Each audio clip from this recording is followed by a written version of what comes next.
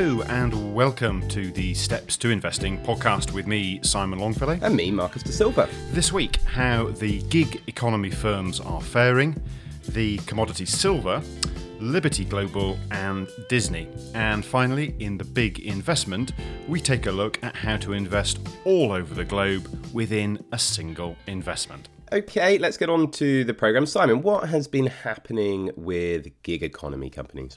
Well, basically, we haven't been using them, so not taking Ubers or Lyfts and not booking holidays through Airbnb. So as a consequence, they're tightening their belts quite considerably. If you take Uber, for example, they have just announced they are cutting 3,700 jobs. That's about 14%, of its total workforce. The chief executive said they were looking at all of their costs, fixed and variable, to see what can be trimmed. He's waived his own salary for the rest of the year to share some of the pain. Right, and where are the cuts being made? The drivers themselves are effectively all self-employed, aren't they? Well, it's not the drivers themselves. With all gig economy type roles, obviously, you decide when and how long you want to work for yourself. And they've already been hit massively by the fall in demand as people have stopped moving around. Uber reckon that in some markets, demand has actually dropped by as much as 70%. Now, this is the payroll kind of staff, so people in the customer support teams, and those people recruiting new drivers and other staff. The other slight issue for Uber is that the actual cost of letting them go isn't exactly cheap either.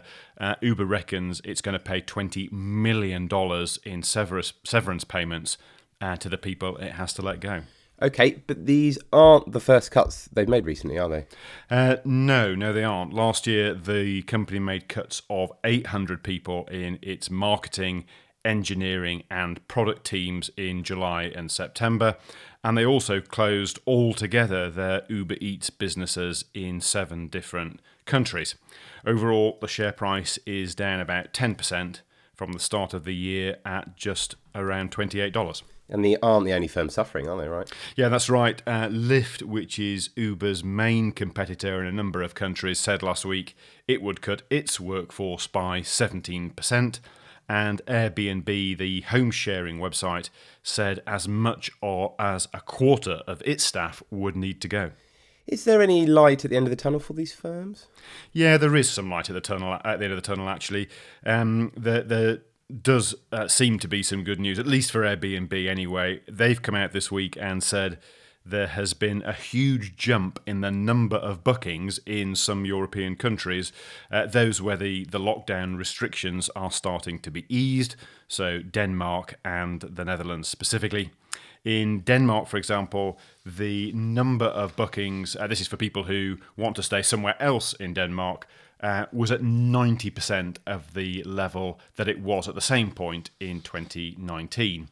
And they've also been prepping to list the company on the stock market. It's a process called an IPO, or initial public offering, if you want to know the jargon. Their chief exec, a chap called Brian Chesky, has said that the company is ready to go public at any moment, and he hasn't ruled out that might still mean this year. Okay, great, thanks for that. Let's move on to something that's been around a little bit longer as a tradable asset than Uber, and this is silver. Simon, what's going on here? So yes, silver. It's a tradable thing and is part of this group of investments known collectively as commodities, which includes other precious metals like gold and platinum, as you might expect, but also oil, we discussed it the other week, and things like wheat and corn. And the story here with silver is that the gap between the price of silver and the price of gold has not been as wide as it is now, not only in living memory, but in fact as long back as 1686, when formal records began. There are also actually, interestingly, indications going way, way back before this of the difference in price.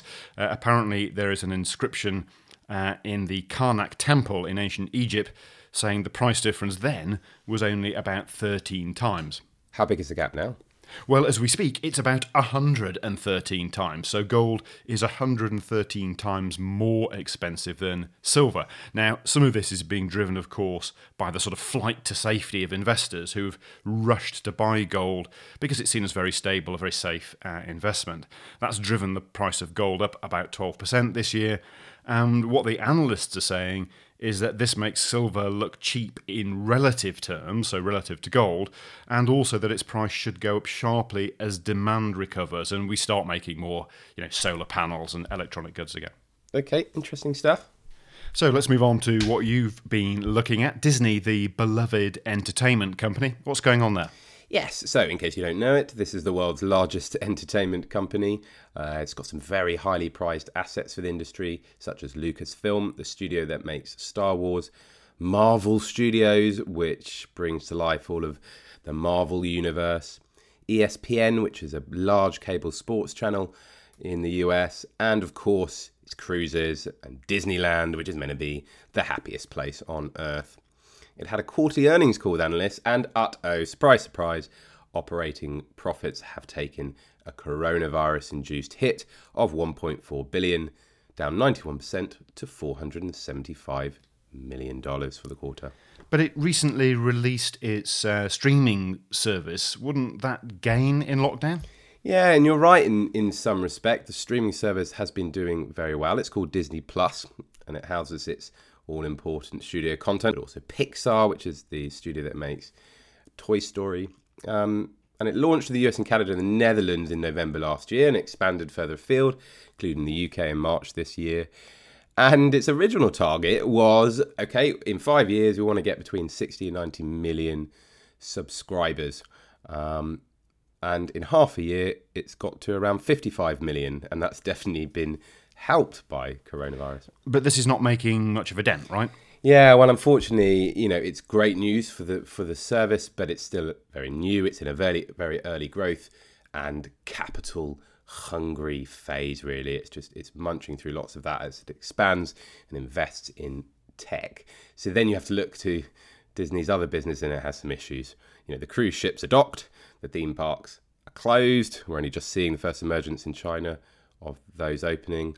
And cinemas are shut, which is the big way in which these blockbuster movies can reap back some of those big production costs.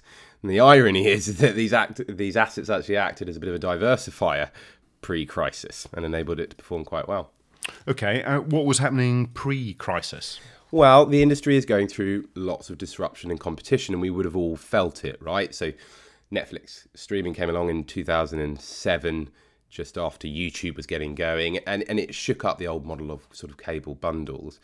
And incumbents and other disruptors have sort of scrambled to launch new streaming services. There are now around 30. But it's just led to this massive spending spree in the industry, and certain content is becoming very expensive as it's sort of traded. So all in all, it's splurged around $650 billion on deals and content creation in just 5 years in order to try and attract eyeballs, because when there's lots of competition out there, this is what they want to be doing, is getting their numbers up. So great for consumers. Indeed, this has been seen as the sort of golden age of television and streaming, but it's expensive and stressful for the incumbents, I'm sure. For Disney anyhow, although its other businesses could buoy it against this competition pre-crisis, unfortunately it's been these very assets that have dragged it under post and into the crisis as COVID-19 has hit. So share price $140 pre-crisis, now it's trading at around $100. Okay, well, let's stay on media and get onto a deal between John Malone's Liberty Global and Telefonica. Yes, Project Pink, as it was codenamed. These two companies have just announced a £31 billion deal to create a new joint venture that's going to bring together their UK assets. So this is namely Telefonica's O2, the UK's largest mobile network, with Liberty Global's Virgin Media, which is the second largest broadband provider. And I think what this sets the stage for is now to have two big incumbents, the other being BT, but also change the competitive dynamic elsewhere in the industry with the smaller players, Sky, 3, TalkTalk, and Vodafone. Lots of deals have been attempted in this space before and haven't worked out. So it'll be interesting to see where this goes. And this is interesting because of John Malone? Yeah, he is revered in America as a very skilled, genius businessman, really, and empire builder, probably the only media mogul that could really rival Rupert Murdoch. And he's gone from way back when he was a McKinsey consultant, very skilled. He did a PhD in operational development, so really knew businesses inside out. And when he was in McKinsey, he sort of saw an opportunity. He saw that Wall Street really hated cable and managed to get offered the CEO job of a failing cable company called TCI. And from 1973 through to 1990, he grew its subscribers from 400,000 to 8.5 million. And he did that through a big string of acquisitions, gobbling up all these sort of little providers, and eventually sold it to AT&T for $32 billion. And then carried on with one of its subsidiaries, which is Liberty, which is how he's still going. So in America, he's greatly revered, as I said, and he's also he's one of the most active deal makers in corporate history, over $100 billion in deals. And I think the thing about this is when CEOs are quite enthusiastic about deals, it can often be about building legacy rather than shareholder value. But Malone doesn't fit that mold. He shies away from the press. And he has made his investors very good returns on capital over the years. So seen as very skilled. On the downside, he's also seen as quite ruthless and creating monopolies in many markets. Al Gore famously called him Darth Vader. And do him and Rupert get on? They do, actually. They do get on. They're weirdly friendly, I think. They share a political love as well, Mr. Donald Trump. And President Donald Trump, I should say, and libertarianism as well. Malone used to be the chair of the Cato Institute, which is a very powerful libertarian think tank. Okay, on to the big investment. And this week, we're going to discuss the biggest sector for UK retail investors, for private investors such as yourselves, and that's global equity funds. Now, you might look at markets and think, do you know what, after the recent sell-off, they're looking pretty good value. But you're not quite sure on the geographical focus that you want to have. Is it the UK that I think is good value, or Europe, or the US, or Asia? So you can hand that over to a fund manager in the form of a global equity fund. And these do exactly what they say on the tin. They look at shares anywhere in the world. But have a think about what your goals are, because there are variations within these, right? So some of them will be looking to provide income from their shares. Others will be going for just capital growth and not worrying about that income element. The investment style of the manager might be seeking companies that are, which we discussed this in the past couple of pods, companies that are better quality versus those that are maybe looking at good value. And of course, the stock lists as well. These do vary quite a lot. So you have quite concentrated stock list, sort of 20 to 30, which could be quite volatile. The share price will swing around quite a bit, versus those which have very long stock lists of, say, 200, which is very diversified. Simon, what have you got? Well, so global investing is a huge topic, as you alluded to, and there are literally tons of options for this all across the main types of investment vehicle.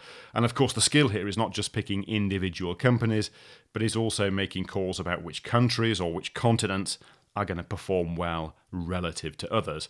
So to give you an example of how this might work, let's look at the Bankers Investment Trust, which has been investing around the globe quite a long time, since 1888. It's been around a while. Now, what's happening here is that the lead fund manager, a chap called Alex Crook, he makes the decisions about where in the world to invest, and then he has a team of country experts who deploy that money into shares of the companies in their particular region. At the moment, just under a third of the money is in the American companies, so Microsoft is the biggest of those, but it also covers the UK, Europe, Asia, and emerging markets. There are lots of other investment trusts that take a global approach, Alliance Trust and Scottish Mortgage being two good examples. Okay, and what do you have as an ETF?